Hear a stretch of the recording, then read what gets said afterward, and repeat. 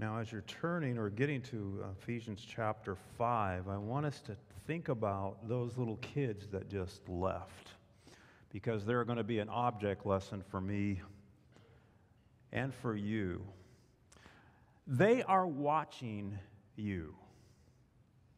Each one of them watch their mommy and daddy, and sad to say, their pops or their Grammy. They imitate their parents. They imitate them. Little girls often put on their mommy's purse or whatever, their mommy's gloves that go out into the garden, and they're going to go out with mommy, or they're going to put their purse on and they're going to go shopping just like mommy does when she buys things for the family. And of course, the child, when they go in the car, when they are going with mommy to the store, they're watching mommy drive. And they're doing like this as they're driving, and they might actually even say words that mommy might say if somebody cuts them off.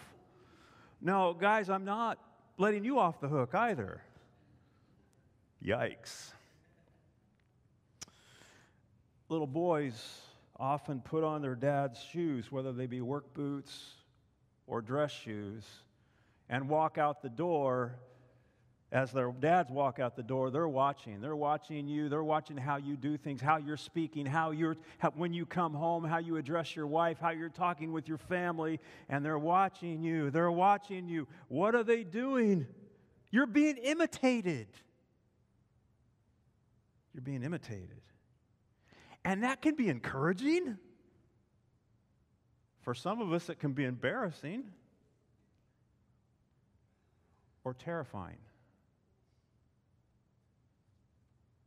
Kids learn by watching, then imitating what they watch.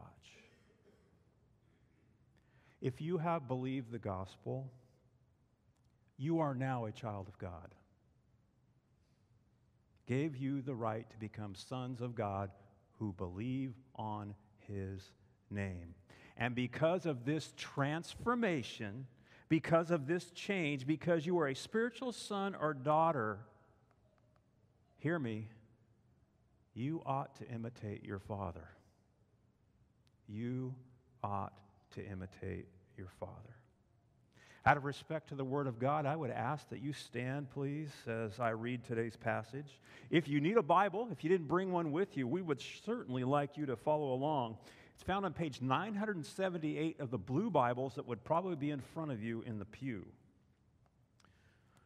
This is the word of the Lord.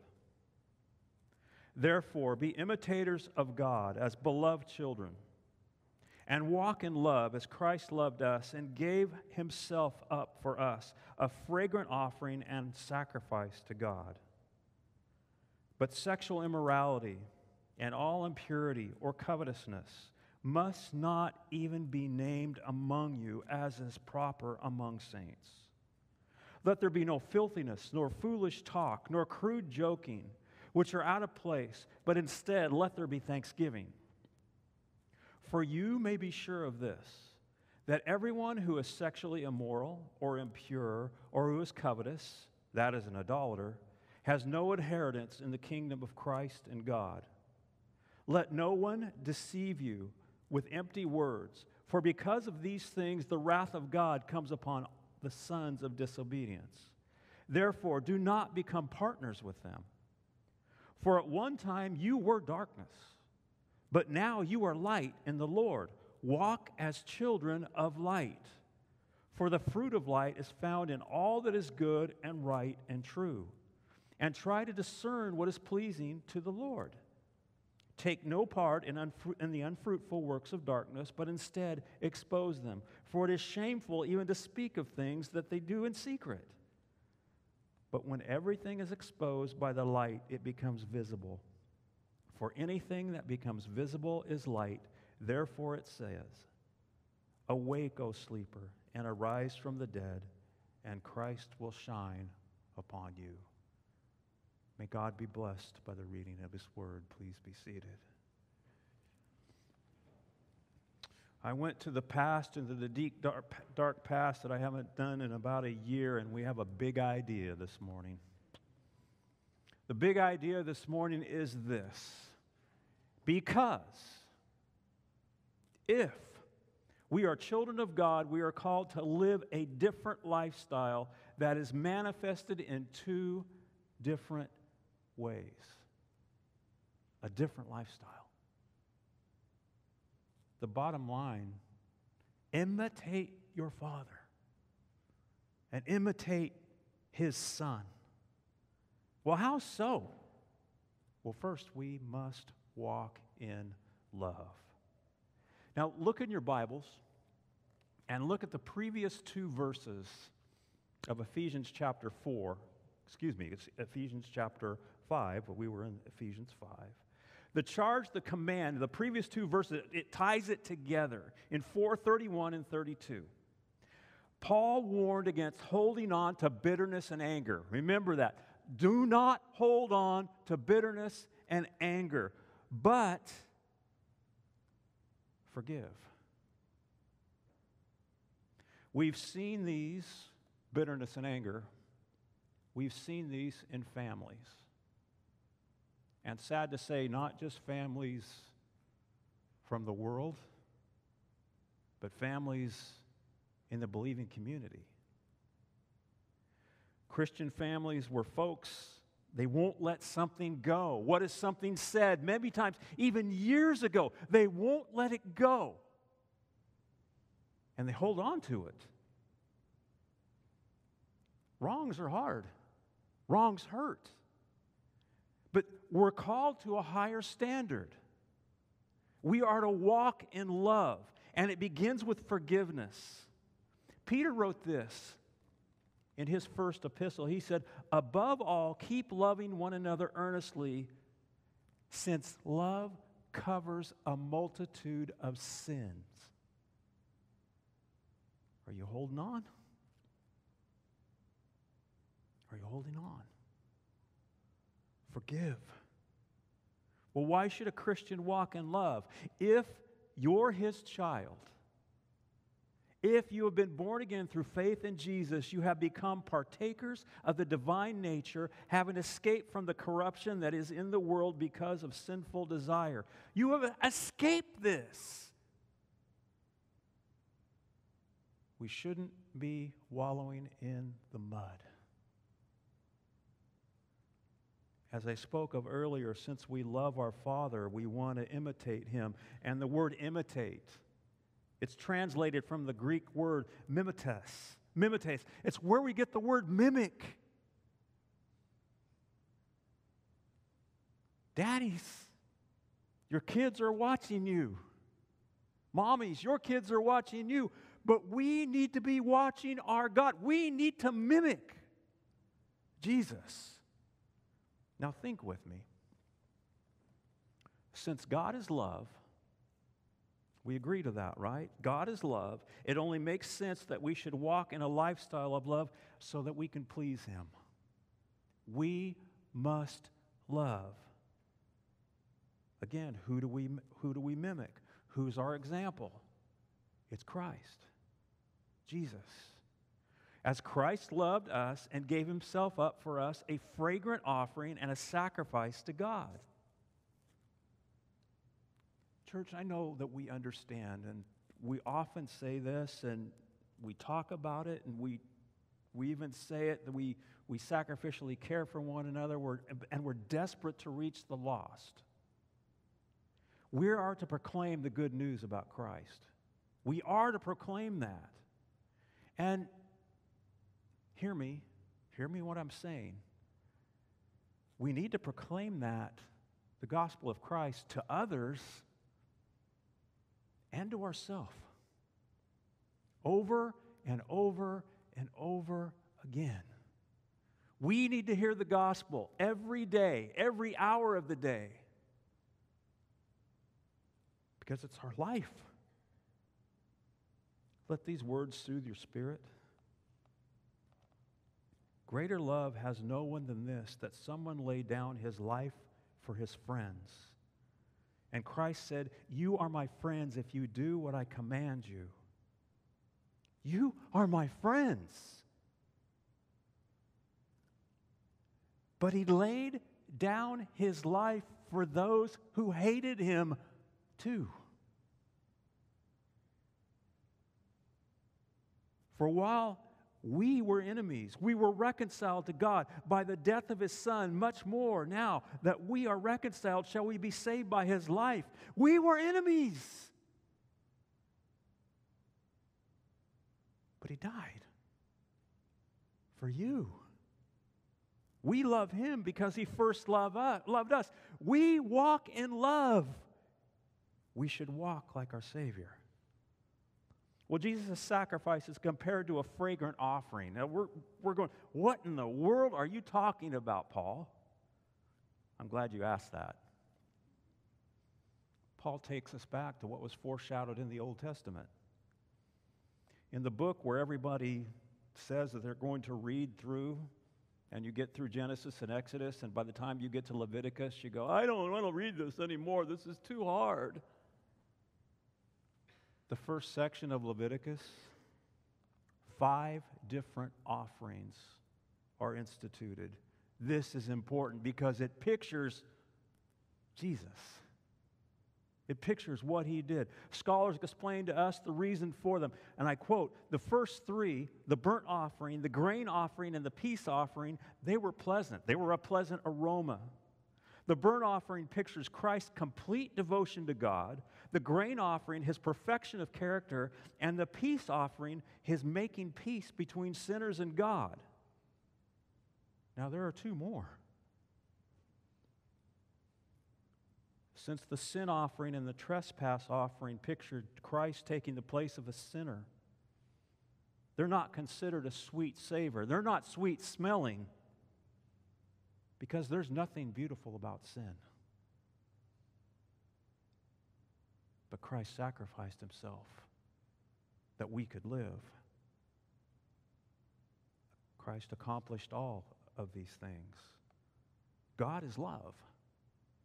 Sacrificial, forgiving, reconciling, love that makes a way that we can have sweet fellowship with God and others.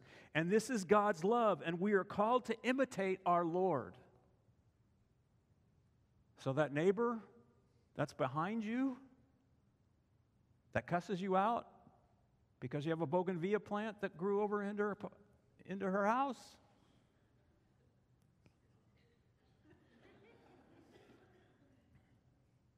love. Love. Now, make no mistake at all. The world offers a counterfeit love.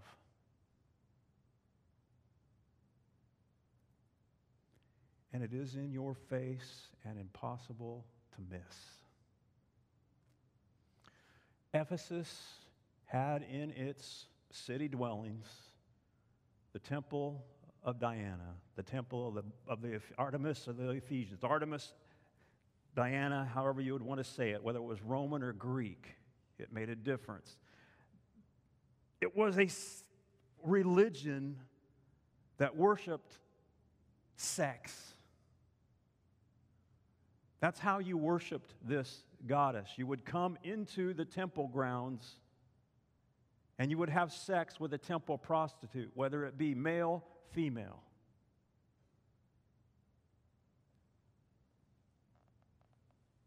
Sex was front and center. And this was the world that the Ephesians lived in. This is the world that the Ephesians were called out of.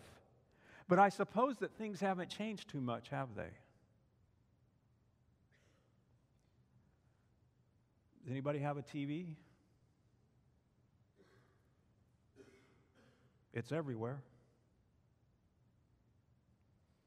If you have a computer, it's only a mouse click away. If you have a phone, all you have to do is press it a couple times and you can get somewhere where you really shouldn't be. If you're even driving down Rosedale Highway and if you look up here, you can see explicit pictures that draw a man's eyes to them, And I know that it shouldn't be there, so I have to keep my eye down.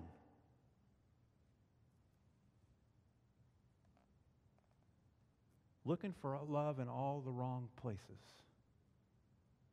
And what our world says is love is often self-serving and self-gratifying. It's all about satisfying your said needs, physical and emotional. Don't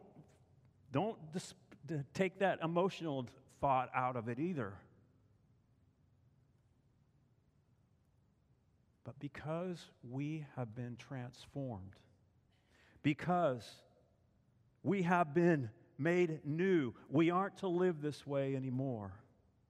Well, what is the counterfeit? It's on the screen. But sexual immorality and all impurity or covetousness must not even be named among you, as is proper among saints. The word used to translate sexual immorality is the Greek word porneia. Now, I know this doesn't take a Greek exegete to understand this. This is where we get the word pornography from. And this is what it lists. It is a broad list. This is the short list. This is what it encompasses: premarital sex, adultery, sex with prostitutes, homosexual liaisons, incestual relationships, bestiality, and I could add anything else. Anything else. Impurity. Impurity in this verse, it means ritual impurity, but it goes much deeper than that. It speaks of the impurity of the heart. It's what's in here and what bubbles out. Covetousness means it's uncontrolled appetite. It's not only for food. It's not just for that, but for everything that was named above. And if you know the human condition, we have to have more, and more. And we want it now, and we want it all. And many get sucked into the lifestyle, and it takes more and more to satisfy the longing. And don't let a hint of these sins be named among you.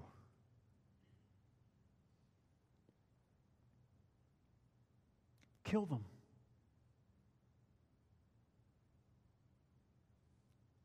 Picture of an axe. Cut it off. Get rid of it. These things are not for us.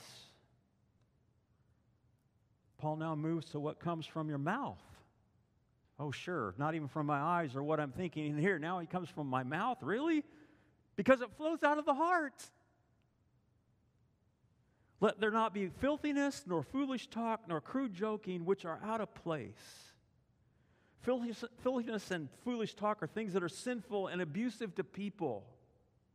It's degrading, disgraceful. Also obscenity.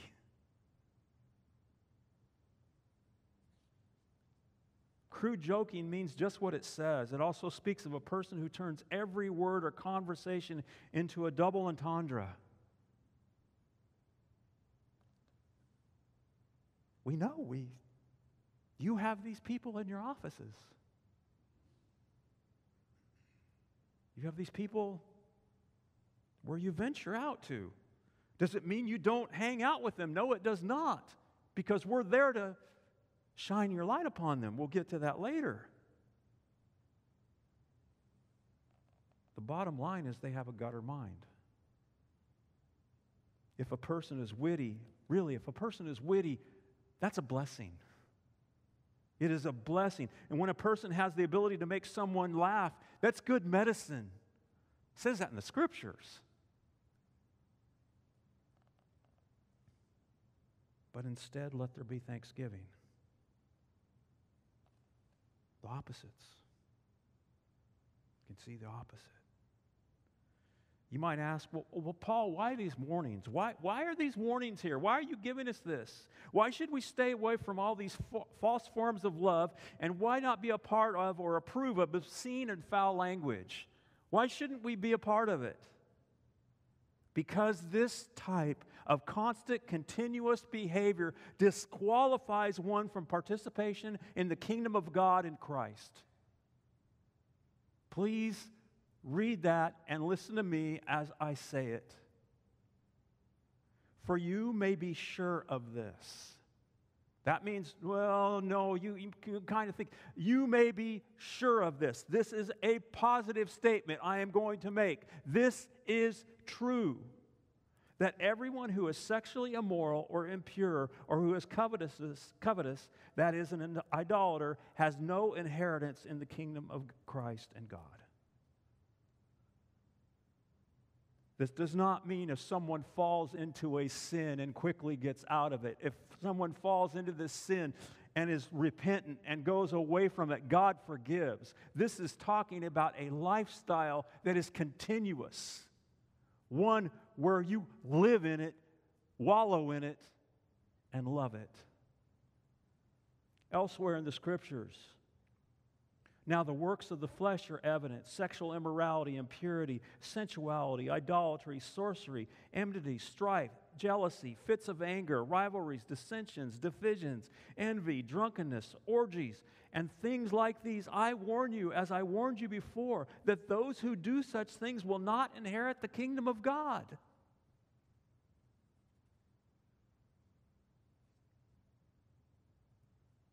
And the apostle of love says this.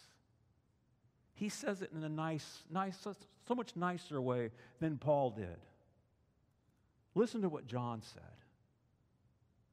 Little children, let no one deceive you.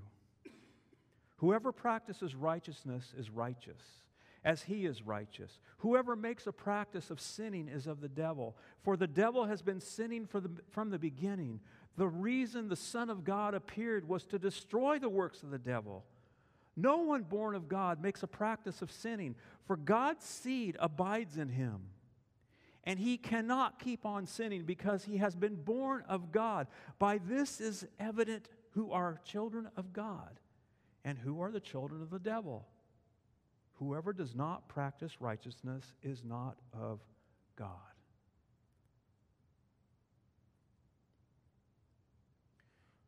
But there are many who say, all you need to do is say, I believe, and you're good. You say the words and you'll have your ticket punched. You don't have to worry about how you live. You can live the way you want to. Verse 6, let no one deceive you with empty words, for because of these things the wrath of God comes upon the sons of disobedience. Therefore, do not become partners with them. I read earlier this week, there are many professors who are not possessors. A Christian is not sinless, but he does sin less and less and less. Such were some of you. But you were washed, you were sanctified, you were justified in the name of the Lord Jesus Christ and by the Spirit of our God. Don't participate in the false love of the world, but walk in love, the love of God. The second way that we are called to live a different lifestyle is walk as children of the light. Walk as children of the light. Now, I suppose that this next verse it's the key to the passage. In chapter 2, Paul explained that we all were, every one of us, were dead in our trespasses. And we're dead in our sin. But God, being rich in mercy, made us alive together with Christ. Now again, remember, you weren't just kind of dead. You weren't just kind of halfway dead. It means you're dead. You are not living. You are not breathing. Your brain is not functioning. You are done. And we were all this way. But we were made alive. And he writes the truth in a different way. Verse 8, for at one time you were darkness, but now you are light in the Lord. Walk as children of light. Now, look carefully at this sentence. Don't look at me, look at the sentence, because I want you to see that I am not pulling the wool over your eyes. I'm not using semantics here. I want you to see what the verse says. For at one time you were darkness. Does it say you were in darkness? You were darkness. You were darkness. James Boyce comments, and I quote, the most important thing about this statement is that Paul does not say merely that before their conversion, Christians were in darkness, and that now, since their conversion, they're in the light. Though it is true, he says something so much more profound. Before they were darkness, now they are light. He is pointing to a change in them. You have been changed.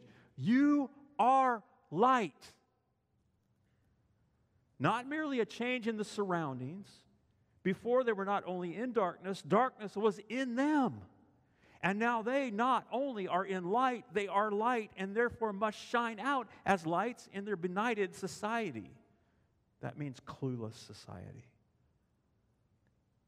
That makes all the difference. He continues, if it is only a question of seeking the light or living in the light, then Christianity is no different from any other religion or philosophy. It's no different.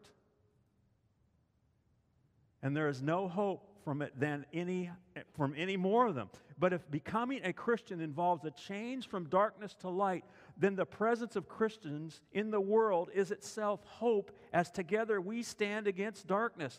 That's why we're here. That's why you weren't taken to heaven when you first believed. That's why you're still alive. That's why you're still speaking. You are to be light.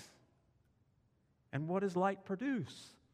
The light produces goodness. You see that in Galatians 5. To do good. Good means to be love. It's love in action. Right. It means it's the same thing as righteousness. It means being righteous, have character, having righteousness of character before God and before men. And both of these qualities, being good and right, are based on truth. Based on the Word of God. What is pleasing to the Lord? Walking continually as a child of light, which produces the fruit of light. Colossians 1 says, walk in a manner worthy of the Lord, fully pleasing to Him, bearing fruit in every good work and increasing in the knowledge of God. To walk as children of light means living before God and not hiding anything. Not hiding anything. Now, it's pretty easy to hide things from people. I know we don't always say what we think, do we? I'm so glad that people can't see what I'm thinking. But God sees it all. It is written, and no creature is hidden from His sight, but all are naked and exposed to the eyes of Him to whom we must give account. When I travel on an airplane, and it's something that I like to do, I like to travel in small aircraft. That's a blast.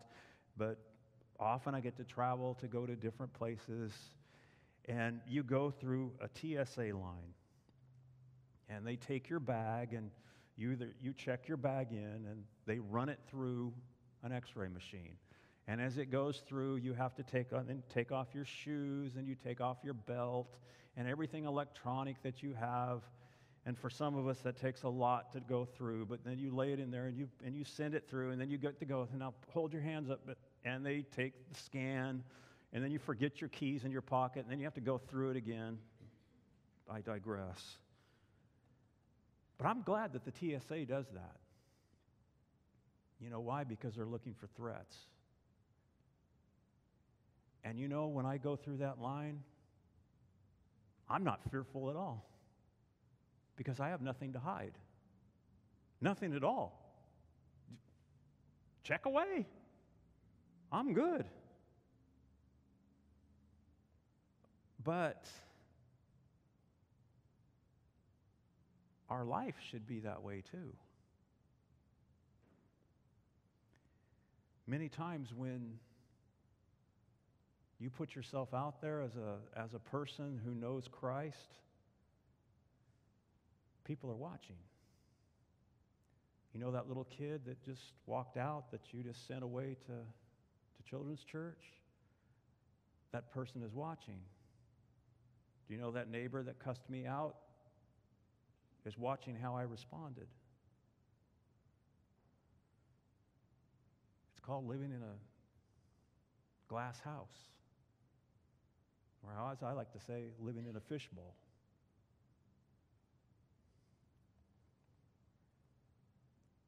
Are we willing to live in that glass house? Am I? Let me get real personal. Do we have some dark things hidden that need to be brought into the light, exposed, and discarded? If we do, we must. It's our duty because we're not in darkness anymore. We're light. The world also needs to see that light. Listen to how R. Kent Hughes explains the need for the light to shine in darkness. He says, the effects of darkness and light are antithetical. That means opposing. From the perspective of the sciences, disease flourishes in the dark. And total darkness brings death to Earth's fauna and flora. Similarly, spiritual darkness brings sterility, unfruitful works, as Paul calls them in verse 11. The siren songs of darkness promise great things. They promise great things, but only bring desolation. The apples of Sodom, as some have called it. Darkness shelters evil and helps it fester. And so that it is shameful even to speak of the things that they do in secret. Night has no shame. The leaven of sin silently swells in the darkness until the whole life is infected. Light, on the other hand, promotes life. Patio plants flourish in the basement during winter if we provide them with enough light, even artificial light. Broken bodies heal faster if we can soak up some sunlight. Light awakens too. We have probably all heard the sun rises as it awakens nature. Light is also persistent, constantly assaulting the earth and penetrating the smallest opening. The darkest place is not safe from it, as verses 13 and the first part of 14 make so clear. But when anything is exposed by the light, it becomes visible. For anything that becomes visible is light.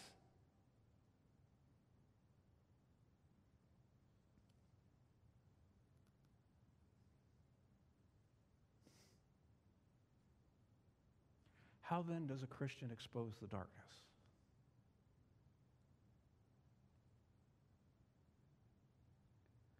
Especially when many from the evangelical camp have adopted what one theologian has coined an obsession of winsomeness. Now you're going, what in the world are you talking about? An obsession of winsomeness, which basically means we want to be attractive by appealing to our good side and our appearance and a character. We want to be liked, even if it means not speaking the truth.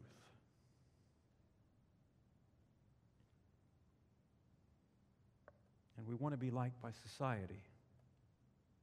Now, make no mistake, we are called to be kind.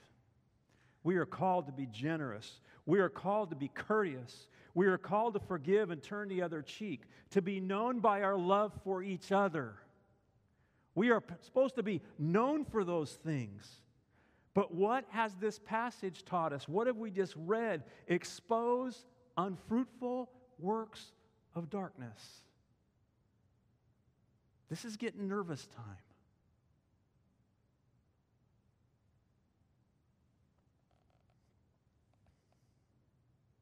Newsflash. We live in a world that is becoming increasingly hostile to Christ and His teachings. This is not your daddy's world.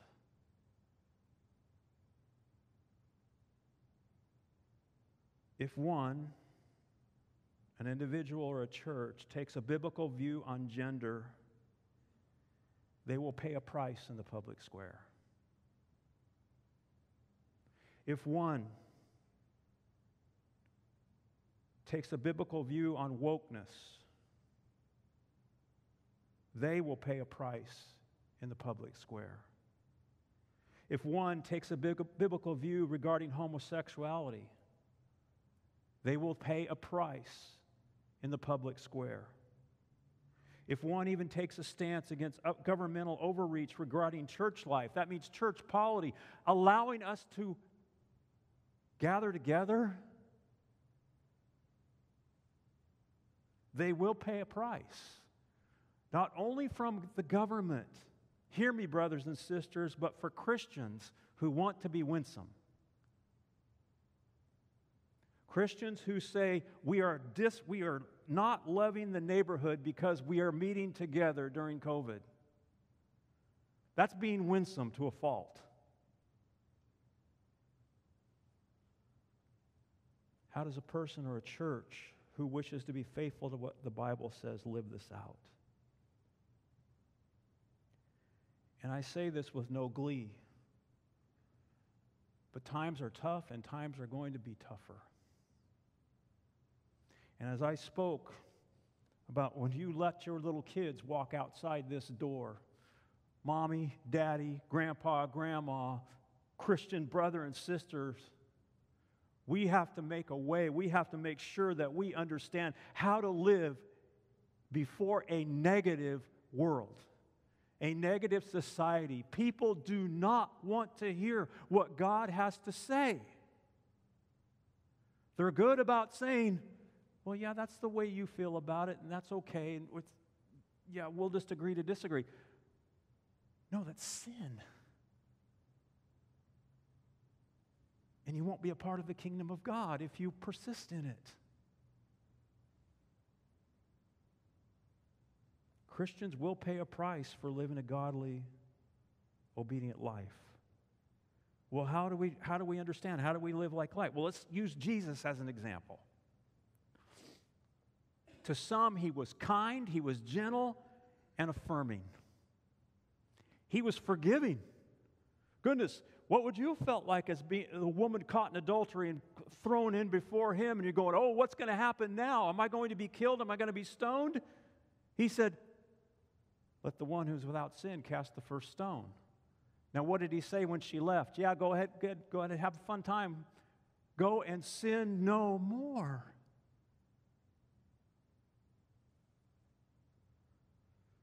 To others, he was a mocking, disrupting troublemaker. Why? Because he rattled the cage. Because he was light in darkness. Because he put himself up. He put God's word on display and God's ways on display where people were made uncomfortable. Now, make no mistake, Jesus was sinless. He was perfect. He was God. and he was hated and crucified for it. He said, I seek not my own will, but the will of him who sent me.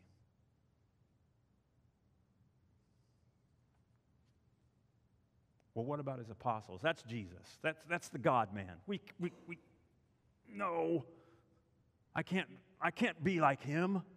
We're called to be. What about the apostles? Well, the book of Acts details the important happenings of the early church beginning in Jerusalem, stretching all the way to the ends of the earth, all the way to Rome. Now, what did they encounter because of their obedience to the Lord? Hostility from governmental authorities, religious leaders, and pagan worshipers whose deeds were exposed by the light.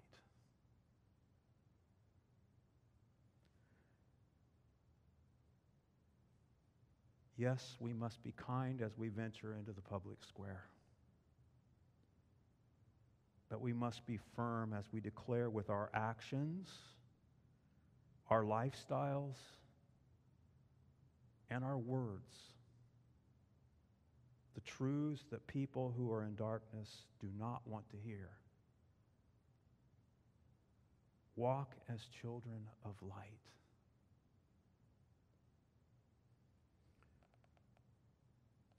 Well, how that works for one will not be the same for another, but step up and let your light shine where you live.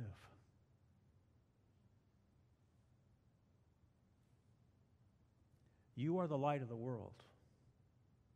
A city set on a hill cannot be hidden, nor do people light a lamp that put it under a basket, but on a stand. And it gives light to all in the house. In the same way, let your light shine before others so that they may see your good works and give glory to your Father who is in heaven.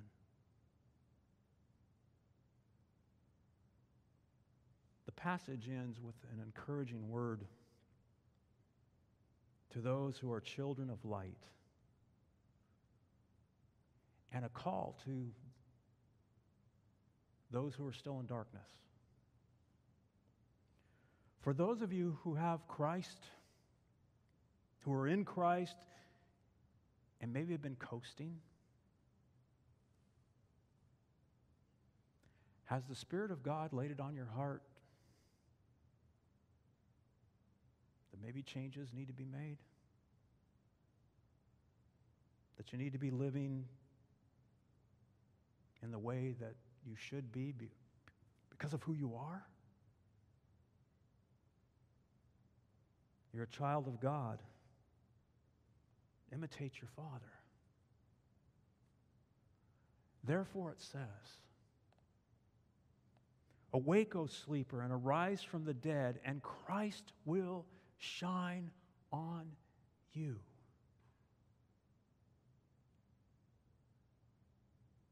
Come back to Him. Live for Him. For those of you who've made a profession of faith at one time or another, it might have been in a children's program, it might have been at a camp. You might have even walked an aisle and come down, and there's been no change. You said the right words, but in your heart,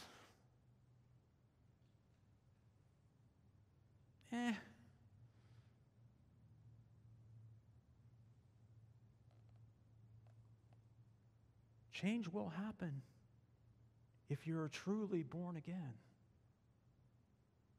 Perfection? No. But change will happen. Call on the Lord.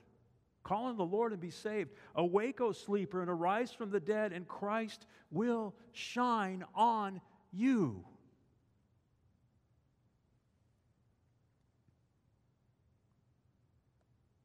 For those of you who this might be new,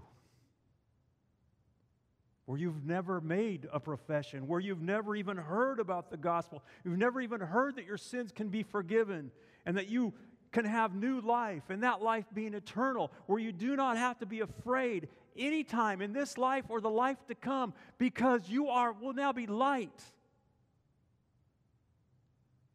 Awake, O sleeper, and arise from the dead, and Christ will shine on you.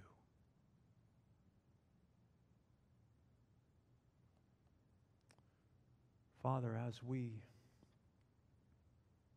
hear these words, may they sink deeply.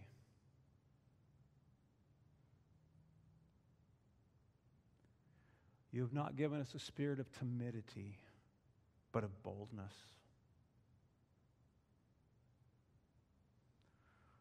Lord God, as we go off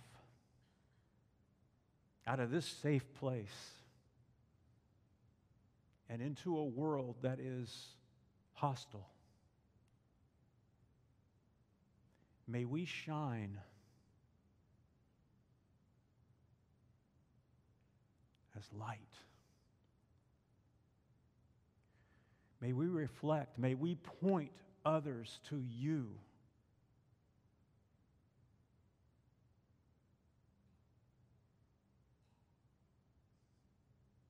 I pray these things in Christ's name.